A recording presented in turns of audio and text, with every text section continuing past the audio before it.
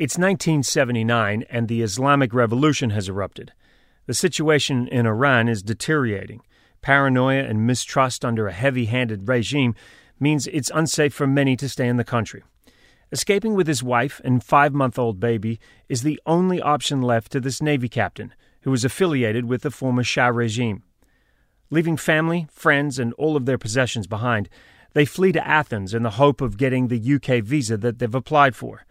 But it's a move that puts them in limbo for several years. I knew I couldn't go back. You just put it out there. She said you've got less than a year to live. Just dug even Luck deeper. is the residue of design. Nobody else was doing it, so why couldn't I? That was the turning point. Welcome to the Bucket Podcast with Phil Kogan.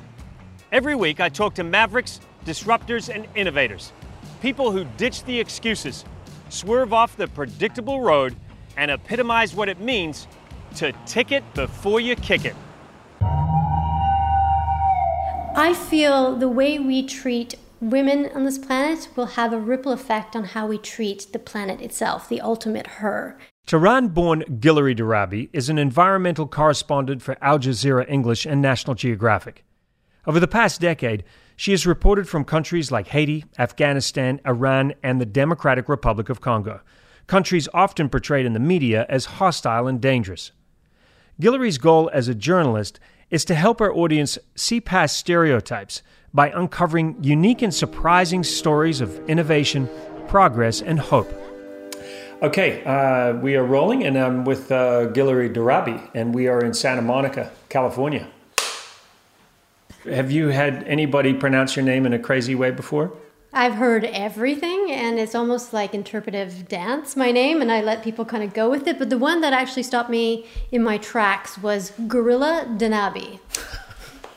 I would love gorillas. They're probably some of the coolest animals on this planet, but that really... You don't look anything like a gorilla, and I'm not sure how they got a gorilla from that, but anyway, your ancestry is...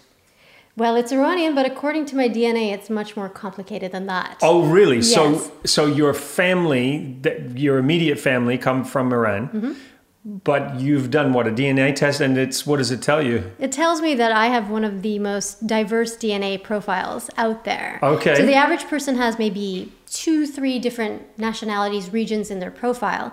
I've got 7 from Finland to China, with a huge concentration around Iran and Turkey, Afghanistan, Central Asia. It seems to me, just looking at the types of stories that you tell, you are looking for a way to help people see the world in a different way.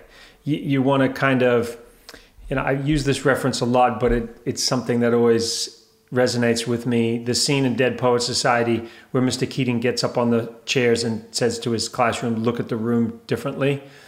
It seems like you want to share the world. You want to open people's eyes up to a different way of seeing the world. Would that be fair? Absolutely.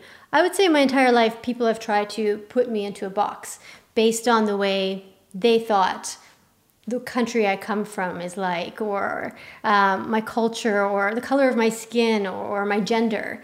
And that's really challenged me along the way, and that's kind of why I choose to do things differently as a filmmaker, as a storyteller. Because I realize how limiting those stereotypes are. Why do you think people do that? I mean, why? What is it? Is it that people get comfortable with seeing what they expect to see, and then when something different comes along, they just don't know how to deal with it?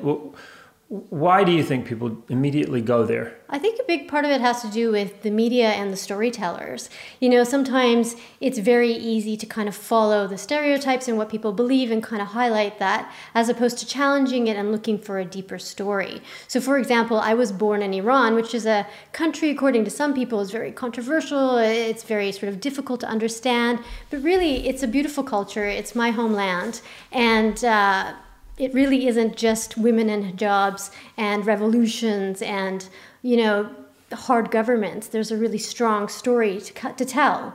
But I feel like a lot of the media hasn't taken the opportunity to tell the true story. And us as filmmakers, that's probably our greatest task. Well, in a way, it's a little bit like people overseas when they hear that someone is from America.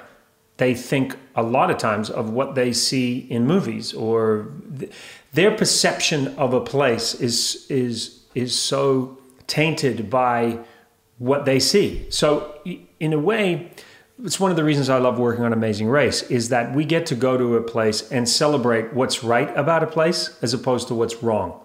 Because so much of what the news is about is, oh, today in South Africa, this bad thing happened. Mm-hmm. Or today in Argentina, in Buenos Aires, there was political unrest, and this is what's going wrong. And so for people who haven't traveled, their perception of hearing these places and what they think they know of these places is, oh, everything goes wrong in these places. Absolutely. So when you say, oh, my family's from Iran, do you see them immediately, all the stereotypes just get switched on straight away? It used to be like that. We're really moving at a very rapid pace towards understanding each other with the internet. Yeah. But of course, growing up as a child, I used to get lots of questions like, well, does your mom wear a hijab? I was like, no, she wears mini skirts and pretty low cut tops, and I kind of wish she would stop. And, is your dad, really domineering, and does he wear the pants? It's like, no, he's stuck with two very strong women, and he hardly gets a say out of the three of us. And so I was challenged a lot of the time with the perception that people had of me and my family, and I took it as an opportunity to share and open people up to my life and to my family and what it's really like to be Iranian from my perspective. So that's been a big motivator for the types of stories you've chosen? And it's a big motivator in the field. I may not go out with the notion, I'm going to go to Afghanistan and I'm going to show that there's actually really strong women who live and work there. But when I'm in the moment, I see the opportunities and I always take them. Also in the edit, that's where I really like to have a strong voice and to make sure that the right storytelling, the right writing, and the right characters emerge. Well, your story and how you came to North America is pretty extraordinary. You talked about your mom and dad, huge influences in your life. Tell us about escaping from Iran in a very difficult time in history.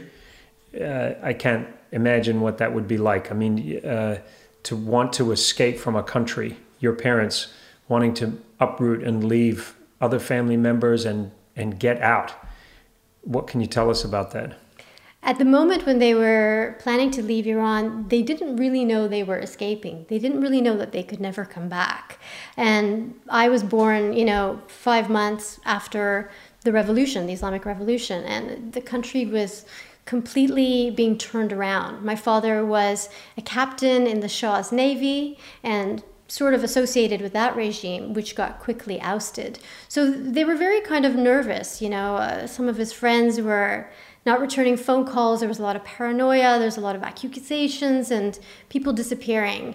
And they thought, this doesn't feel right. And this doesn't feel like the environment we want to raise a little girl in. And so... You're an only child? I'm an only child, yeah. They really didn't get the chance to have children after that because it takes a long time to adjust to a new culture and say goodbye to your roots.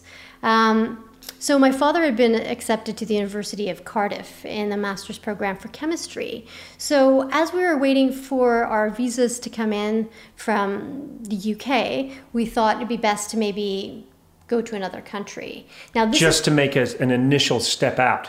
Yeah. But I read that you couldn't just sort of uproot, clear out the bank accounts and just make a big move, because that would alert the authorities. So you had to do sort of a soft move out, right, to get to Greece. Your parents had to leave things sort of as if they were just going away for a little while. I think they were going to come back. Yeah, I mean, they were newlyweds. They had a baby girl. Life was really starting for them. They had a new flat and had gone around from the wedding gifts and all the new appliances my mom had bought. That was their home. And they really just left that behind, took a little bit of money from the account to, as you say, not draw too much attention to them, and bought a ticket to Greece. They were incredibly lucky to have been able to have found that window of time to leave the country, because shortly after the borders closed, it was impossible to leave. So there was great fortune in how they left, but it was in a lot of stress and uncertainty. And I heard the goodbyes at the airport with the family was just tearful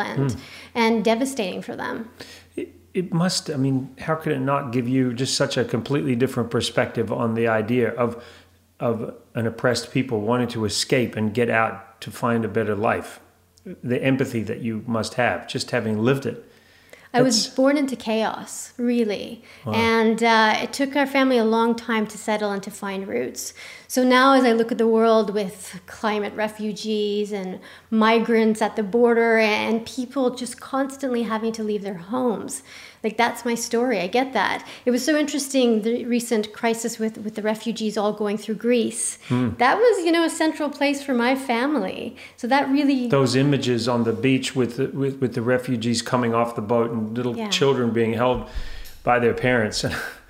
It's heartbreaking. Yeah. The Greek people, many of them were incredibly kind and showed a lot of kindness and sense of humanity and really did their best to rescue people coming off the boats and to offer whatever food and assistance that they could. And that's kind of the treatment that my family had in Athens as well. So that's a really special landing place for me. And when that sort of happened again in history not so long ago, it really awakened a lot in me. Yeah, and your parents, of course, too. And so how long was it that your parents had to wait there before the Cardiff opportunity opened up?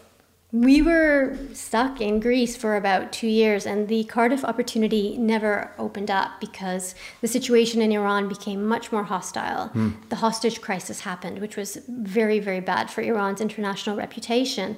And ultimately, my father lost a chance of studying in the sciences, which is what he really, truly wanted to do, because we were told, I'm sorry, you're Iranian, we can't trust you. So... And this is happening today, where just because somebody comes from a certain place, they're suddenly painted with the same brush. The assumption is that something's wrong with them or they can't be trusted, which is sad. It's incredibly sad. Yeah. And to be just, a new small family, we were relatively lucky because, we bought flights and we left in a peaceful way. Once those borders were shut, I heard so many stories of families having to be smuggled out of the country via smugglers and a really harrowing journey. So we consider ourselves very lucky that we got out when we did. And the accounts that they left, the bank accounts, I presume all of that was lost in this transfer.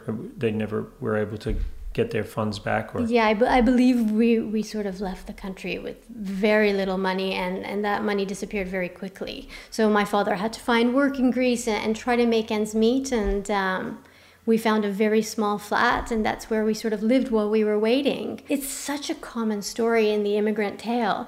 I often talk to taxi drivers, Uber drivers, people who are serving food, who come from other countries, and they're often doctors back home or somebody who had a very high position. To transfer to another land, to start all over again, you really have to swallow your pride in a lot of ways. And you do it because you love your family, and you do it because you want something better for the next generation. For me, that is the ultimate act of heroism. Your mom and dad, you're close with them? Yeah, it's tough being Generation Zero. That's what I call myself. Because I was born in Iran and I come with that very strong culture, but I'm in a new North American society. And to be the first generation to kind of represent that transition, it's a tough one. I really was a rebellious kid.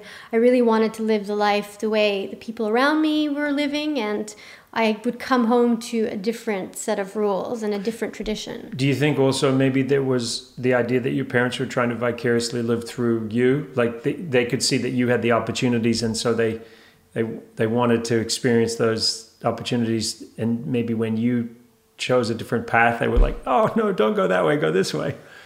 It's interesting because, in the work we do, there is very little stability. We are on the road all the time and we never traveling. know where the next jobs are going to come up. And they're like, we left instability and you chose instability as a career. Yeah, what's wrong with you? They love statutory holidays and the weekend and, having that regular, peaceful, reliable life. And I've chosen the complete opposite as a career. And although they're very proud of me, they really just don't understand it. Yeah, I remember talking to my grandparents about that. Just, my grandmother wasn't allowed to go to university because she was a woman. They were sort of like, oh, women don't do that. But her brothers got to go, and she was very bright. Well, my grandfather, who didn't get to go to school because his father wanted him to go to work straight away. And then they are watching their grandkids get these opportunities. And I often think of how hard that would be if they saw that maybe I made some crazy choice like you. I went into television. My parents were like, what are you doing? What kind of a life is that? Yeah, you're constantly calling home from airports and exhausted, and this place and that place, and anti-malaria pills that make you feel rotten. Yeah. And they're very proud, and they really instilled in me a strong activist voice, a strong feminist and environmentalist voice. And so they're happy to see me, sharing that with the world, but they're just wondering, when are you going to settle down? Well, what's the When answer? I'm dead. What's that? What's the answer to that? Yeah, exactly, right? Yeah. I mean, it's just the nature of what you do. The neighbors that you had in Greece, special neighbors, and then it leads up to this incredible story of this opportunity to get out of Greece. Can you tell us about these neighbors of yours? Yeah, my mom she was a young mom, and she's a very charming woman. She's very chatty. She still talks to the neighbors all the time. And she sort of started sparking up conversations with different people around her, even though she spoke very little Greek and her English was a bit shaky, but just those bright, sparkly green eyes and that big smile, that was the conversation there. And amongst this kind of tribe of neighbors that came around and started helping us, giving us extra blankets or, different things that maybe we needed, there was one particular woman who was a diplomat's wife. And she was really helpful in kind of keeping an eye on us. And when she saw the UK plan wasn't really working out, she mentioned to my family, Canada is accepting immigrants at the moment, so you guys should really apply. They said, okay, we filled out the paperwork, From sent it Greece, off. obviously. From Greece, with the help of this woman. Was there an embassy there in Greece? I'm sure there was, yeah. I mean, I don't know those details, but they sort of ticked that box. Okay, we'll apply. Never heard a thing. And months went by, and I think they started becoming a little bit more worried and desperate because as they are watching the situation at home, Get worse. it became very clear there is no going back. Yeah. Could you imagine that in-between place to be in? No, I can actually. I come from New Zealand, and I can't imagine what it would be like if someone said, I can't go home. I'd be lost. I mean, it's such a huge part of who I am, Yeah, absolutely. I mean, imagine tomorrow you just pack your bags thinking, okay, I'll leave that towel there and I'll leave this here and I'll wash those when I get back, right? And then there is no coming back. Yeah, I can't imagine that. Yeah, so interesting stroke of fate that happened was, so the diplomat who was married to the diplomat's wife was on a flight, and he started chatting with the person in the seat next to him. Well, what do you do? And this is what I do. Oh, I work for, the Canadian consulate, working with different immigrant files. And he said, you kidding me? I know this amazing family, the Darabis. And the person said, hang on a second, what did you say that name was? Darabi. The man was in the Navy? Yes, their file is sitting on my desk. They look great, but they don't kind of meet the monetary requirements. And the diplomat said, I promise you, if you let this family in, you will never regret it. 2 days later, we get a phone call, welcome to Canada. You are kidding me. Did you ever track down who that was? No, but that would be a great Wouldn't story that to be tell. good? Yeah. Oh, how amazing would it be if your family turned up one day and found out who this consulate was, this gentleman, whoever he was. And I mean, for him, it was just a chatty, nice conversation. He probably chatted with everybody in the seat next to him, but he probably doesn't realize the impact that had on a small family. Who knows what might have happened to your family had that not happened? Yeah. So your family comes to Canada, and how old are you then? By then, I'm about 2.5, and we land in Vancouver, British Columbia. And how did your parents get on once they got there? What life did they settle into at that point? It's a very typical immigrant life of hard work, menial jobs, things that are way below the education and qualifications that they have, overnight shifts, ships passing in the night, exhaustion, just to get life back to what they can consider to be peaceful and normal and secure again. I look at old photographs of my dad and my mom during that period, and my dad just looks so gaunt, and so tired. And here I am having a lovely little childhood, and I'm, eating this little cookie, and I could see the fatigue in his eyes as he was trying to put life back together for his family in a brand new place.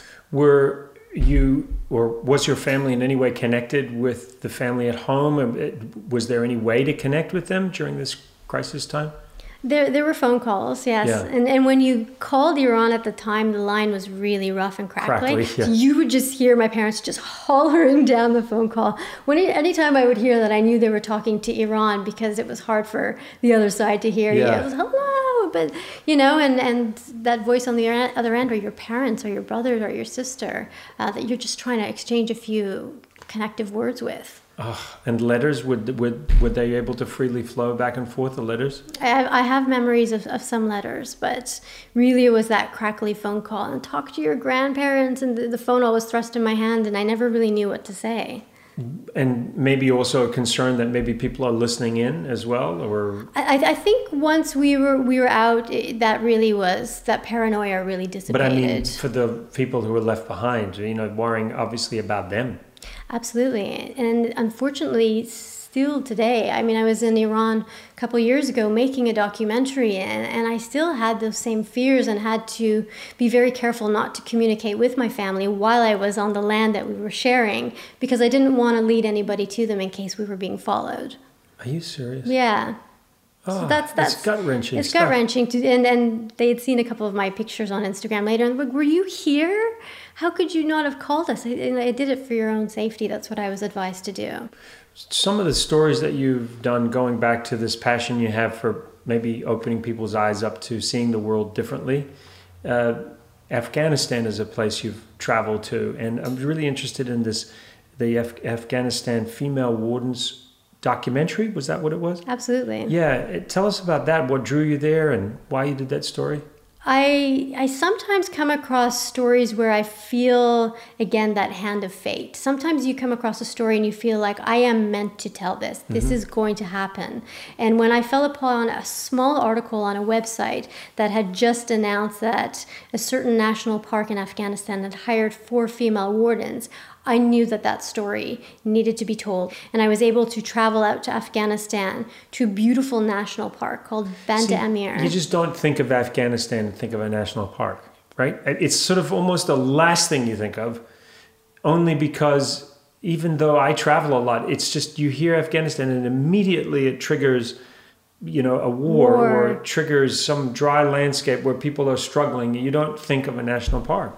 I mean, Afghanistan wasn't always war-torn and Taliban and the way we see it in the news. Afghanistan used to be a huge, mecca on the hippie trail.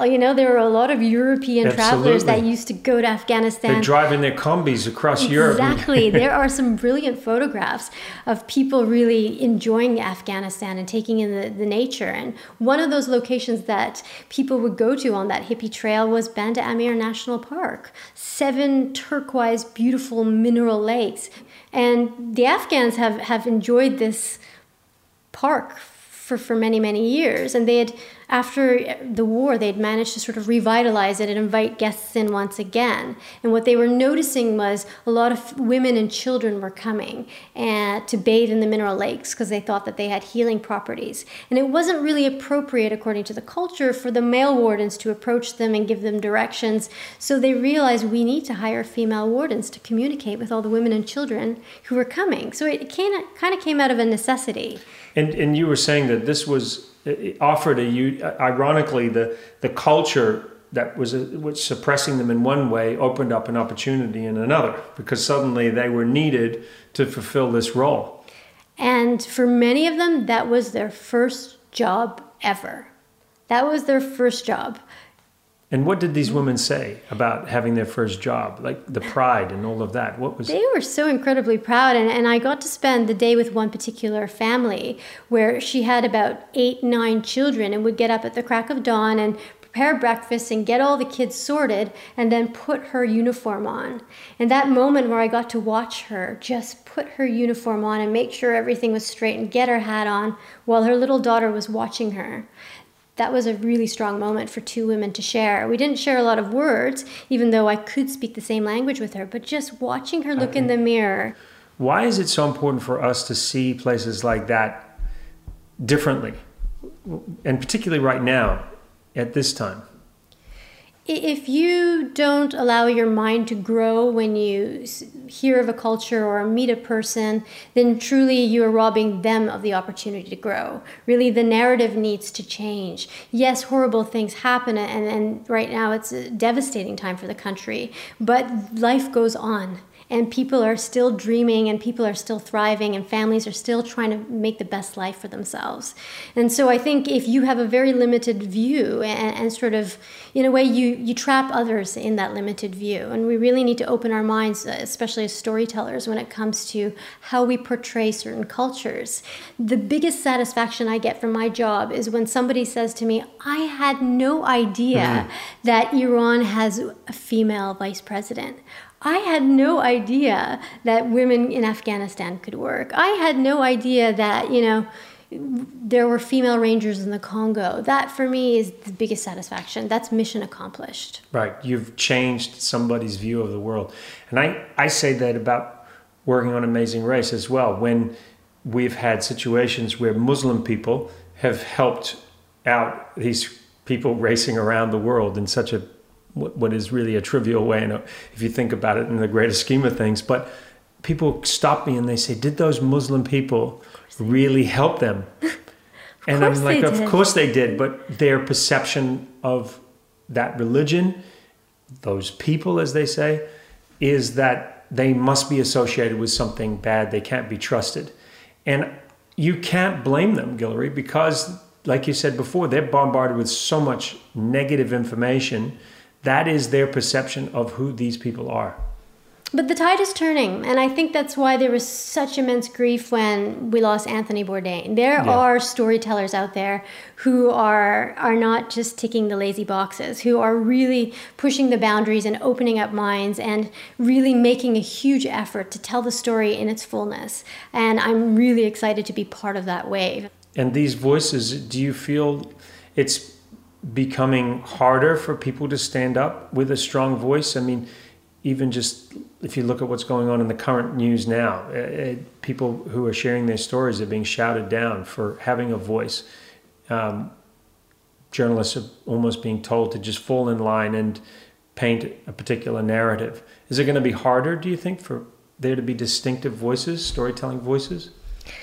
It's never really been easy. And I do think it could become more challenging, but that's the line of work that we've chosen. That's part of the greatest hurdle that we face, is telling the story and telling it in a way that is got a huge amount of integrity to it. Is it going to get harder? It really has never been that easy. You are obviously going to continue to find those stories? That's what absolutely is that what drives you as a storyteller? Me. Yeah, and as I was saying, it doesn't always come in the planning, but it is definitely part of the journey and massively as part of the edit. It was important for me in that Afghanistan film to include the ranger's husband saying, I'm really happy there's female rangers. I wish there was more. I really support her. Actually, I'm going to have her sit on the back of my motorcycle and give her a ride to work. I'm proud of my wife because I wanted to make sure that the male perspective was also shared. Well, the passion thing, I always say to people, you can't teach that. You either really care about wanting to tell a story or you don't. And the audience, they can see right through somebody who's just going through the motions and someone who really, really cares about their stories. And if you look at your body of work, it's clear that you care about the stories you're telling. Absolutely. I mean, the audience has an amazing bullshit detector. Yeah. So it really kind of pushes you. And a lot of people don't kind of stick around in our industry. You've got to really have a lot of passion and commitment to do it for as long as we have. And it's competitive. There's a lot of people knocking at the door trying to also tell those stories. So you've got to be consistently good. You've got to be good and you've got to be genuine and you've got to care. Yeah. Because, people sort of see us just on camera and think it's an incredibly glamorous life. It really is quite the opposite. For anybody to travel as much and to, be on the road and up late and working all hours and you have no weekends, you kind of have no life, you've got to love it. Yeah, you really do. Speaking of caring about stories, the rhino story that you're doing, I was really fascinated to read that because I'd never heard of this pink dye that is put into the rhino horn. Tell us more about that. It's the dye that they use in the banking industry when they want to make sure large sums of money don't make it across airports. It's got sort of compounds in it that make it sort of detectable via X-ray, and it leaves this horrible stain. So it really, like, once it's out there, you can't get it off, you can't wash it off. So how do you put dye into rhino horn? I'll tell you how they do it. There is a team in a helicopter that spots the rhino, shoots it with a tranquilizer dart, radios down to the ground team. The ground team has 45 minutes exactly to locate the rhino wherever it's passed out and get to it and to complete the operation. Once they find the rhino, they've got to keep it hydrated, they've got to put sort of a mask over its eyes, and they've got to drill into its horn to insert this pink dye, all within this 45-minute frame of time. After 45 minutes, the rhino wakes up and they usually charge. So you can see it's a real high pressure situation, and for us to have been able to join them and to be a fly on the wall, trying not to get in the way, but trying to get the story, was a really kind of adrenaline-filled adventure for us. And where do we see this story? Because this sounds amazing. Yeah, again, you can find it online. It's called Pink Horned Rhinos. Pink Horned Rhinos. And I got to give credit to the filmmakers who put those GoPros on the helicopters and just put them exactly in the right place. Where when that guy takes that shot with a tranquilizer gun, nailed it. So just tell us about the operation. I'm really interested in how the dye goes into the horn. Like, is there a cavity inside the horn? Like, how does it go in? Yeah, there's definitely a cavity, and so they've got to drill at 3 different points for it to exist and sort of stay inside the horn. This doesn't hurt the rhino at all. The rhino horn is just like our fingernails, but really strategically placing it so that it's inserted there, so that if a poacher does take the horn and remove it from the animal... Will the poacher know that that horn has got the dye in it? And here's the beautiful thing. Once they do the operation, they put up signs around the park or the nature reserve that says... some of these rhinos have had this treatment done. So then it becomes a massive risk. Your horn, your rhino horn could be completely useless. Yeah. So the poachers usually don't waste their time. Right. Because it's a very dangerous situation for them as well. So they usually don't go near the parks that have had this procedure done. And so sometimes they only need to do 3 or 4 rhinos, but just putting up those signs. It's enough of a deterrent. It's a deterrent. Wow. Just to give some perspective on rhino horn, because I was reading some of the numbers at the cost that people will pay for a rhino horn. Can you give me some idea? I was hearing some like crazy price. It's at one point it was valued at more the price of gold. $500,000? Yeah, at one point it was valued more of the price of gold. It's always fluctuating, and there has been huge changes in the market. But, you know, it's the Asian market that sets the price. And at one point it was more than the price of gold, and a highly valuable thing. And a valuable thing is, as in Asia, something that they grind up to take as an aphrodisiac, is that correct? At one point, it was being touted as a cure for hangovers. So there are different sort of medicinal properties that are tied to the rhino horn. But they say it's good for anti-cancer, for virility, for curing a hangover. It's kind of been given this name of being a cure-all for all kinds of diseases. So if it's got the pink dye in it, and someone was to grind up a rhino horn and then take it with the pink dye, is the pink dye poisonous in some way? It's not harmful to humans. I mean, they become sick maybe for a couple hours, but it's not going to kill them. But yes, they're definitely going to fall ill for a couple hours. Right. But I think it's not even going to get past the airport. So then people just, wow. Never heard of that before. It's a genius way of handling it, and it came from a particular female who had Lorinda Hearn rhinos on her family property for all of her life, and when those were poached, it broke her heart. And her background was business, so she looked into finding a way with the skills that she had to protect the animals that she loved so much. You seem to go after stories that have some element of danger, I guess only because they're stories... The stories that you care about are the stories that you want to use to make a difference in the world. Do you ever get scared? I I often don't.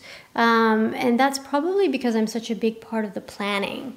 When you produce your own films and you research them and you talk to the people on the ground and you put it together, you really get an idea of what's going to happen to you and what it's going to be like. I think if a story was just sort of handed to me without me being involved in the creation of it, I would be quite nervous. And that's happened before. That's why I tend to produce my own films and direct them myself, is being part of that evolution and that kind of coming together of the story gives me peace of mind. Yeah, I mean, you're petite, and I think of you out there as being so brave. Even just the physicality of it, I mean, being next to a huge rhino. I've been around some wild animals, and it can be, especially when they're waking up, it can be terrifying. It was exhilarating. I mean, I got to say, being 5 feet tall and 95 pounds is incredibly disarming sometimes. Is that right? Yeah, absolutely. It's helped me, gain people's trust, be invited into the home, being invited into people's lives.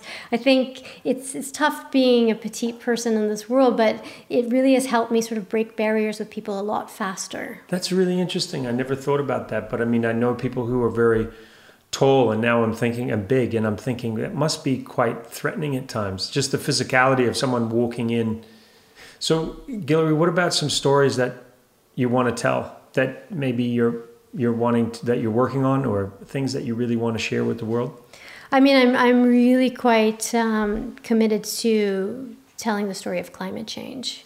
That this is the story of my generation, and this is the story of our species right now. We're at such a critical point right now, such a critical mass, that I feel like if I don't give it my all as a storyteller, I haven't done my part.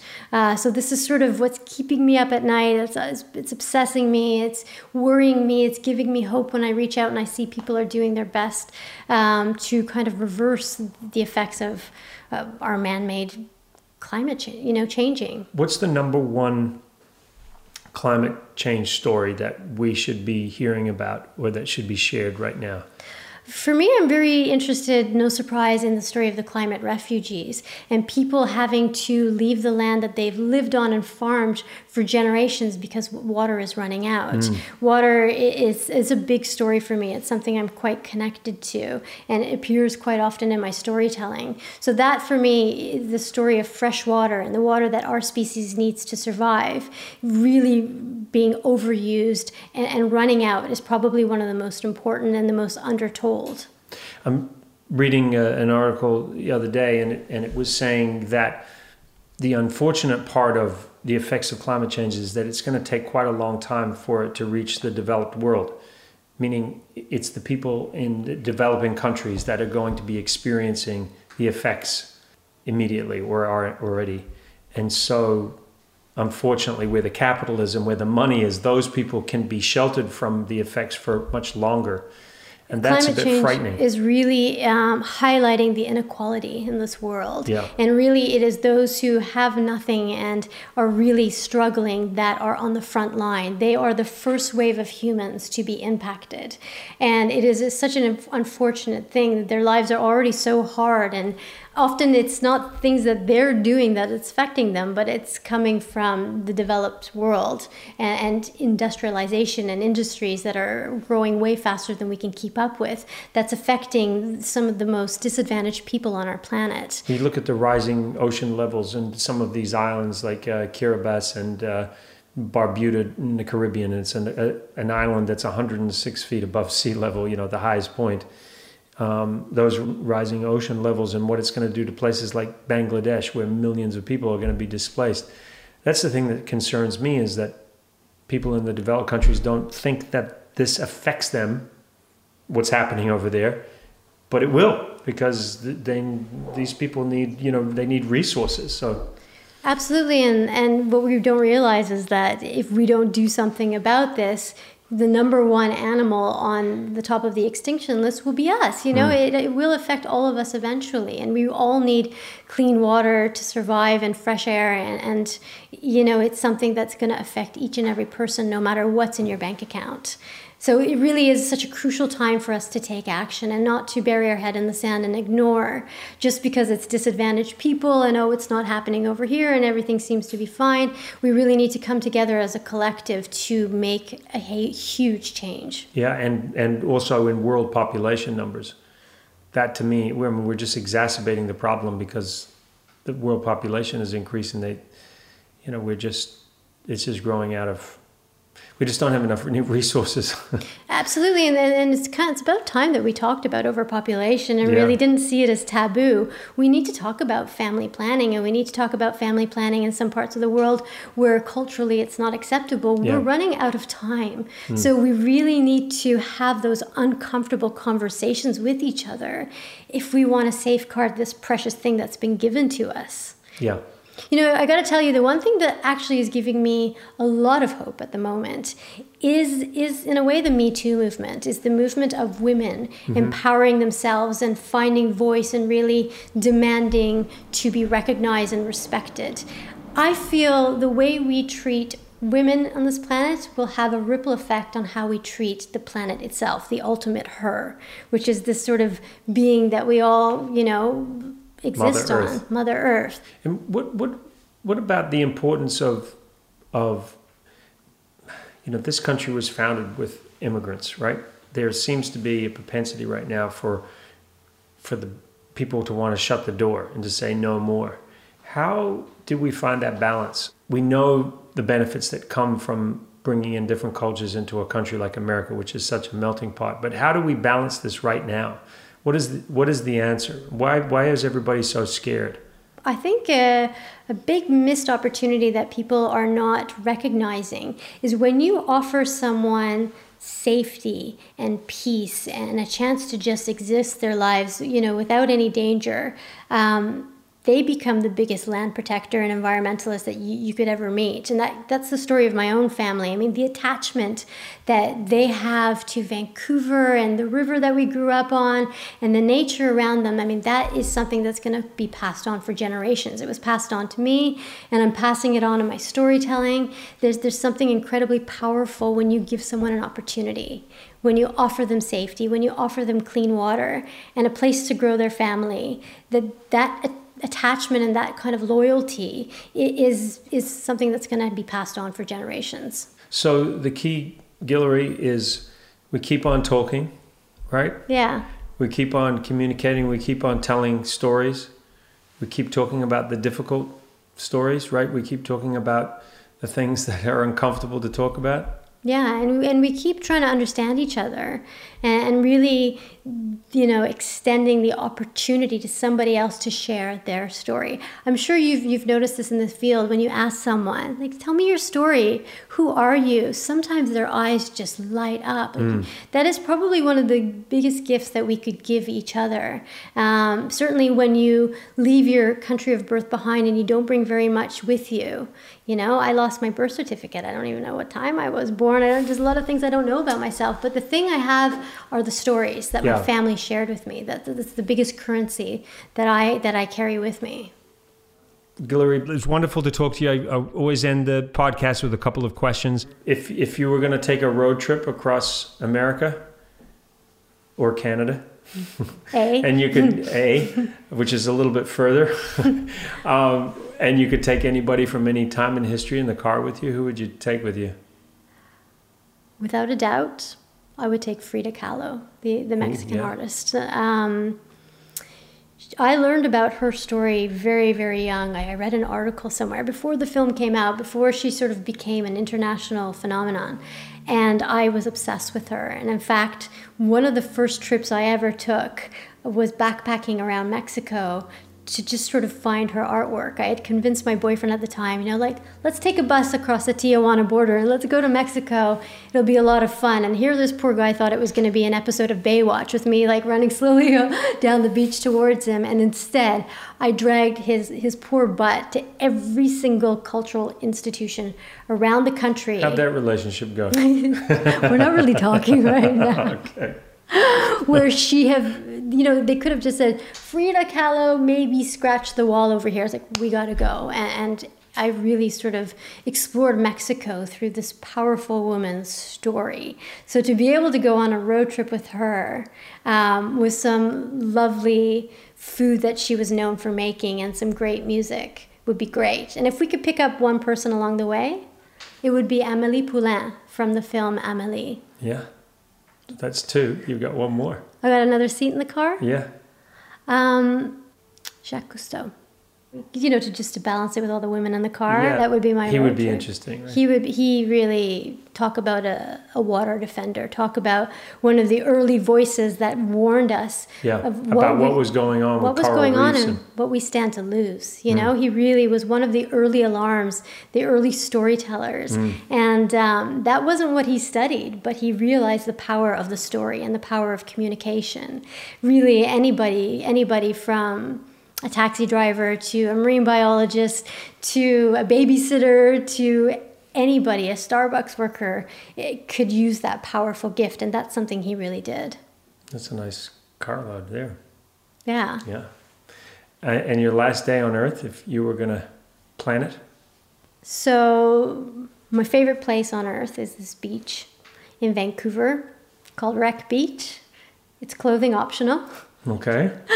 And you got to take these crazy stairs to get down to it. So I would imagine that they'd have to sort of carry me down on some sort of bed down to Wreck Beach, but that's where I would want to be. And I'd love to have a bunch of animals with me, all the animals that I've adopted over the years, if I ever get to do that, if I stay put for longer than 5 minutes, and my family and my loved ones, and a nice cup of fresh mint tea in my hand and a huge spliff because it's my last day and I'm Canadian, right? I can do that on Wreck Beach, and that's how I would want to go. That's so creative. Feels What to do me most like, people say? what's stopping you? You might as well live out that day. I mean, come on, right? Yeah, There's no reason why you can't do that. Seriously. And I'm not saying I haven't done that, but okay. You just want to do it again. But I mean, that's where I'm going to take my last breath. Yeah. Why not? That's where it's going to be. This Iranian girl that has traveled the world and told stories and met all kinds of people. I just want to go back to the land that made me and my family safe. That's where I want to take my last breath. Beautiful. Good to meet you. Yeah, Thank you you. too. Thank you. You can watch this podcast online at philkogan.com and let me know what's on your bucket list. You never know. You might be my next guest. Don't forget, tick it before you kick it.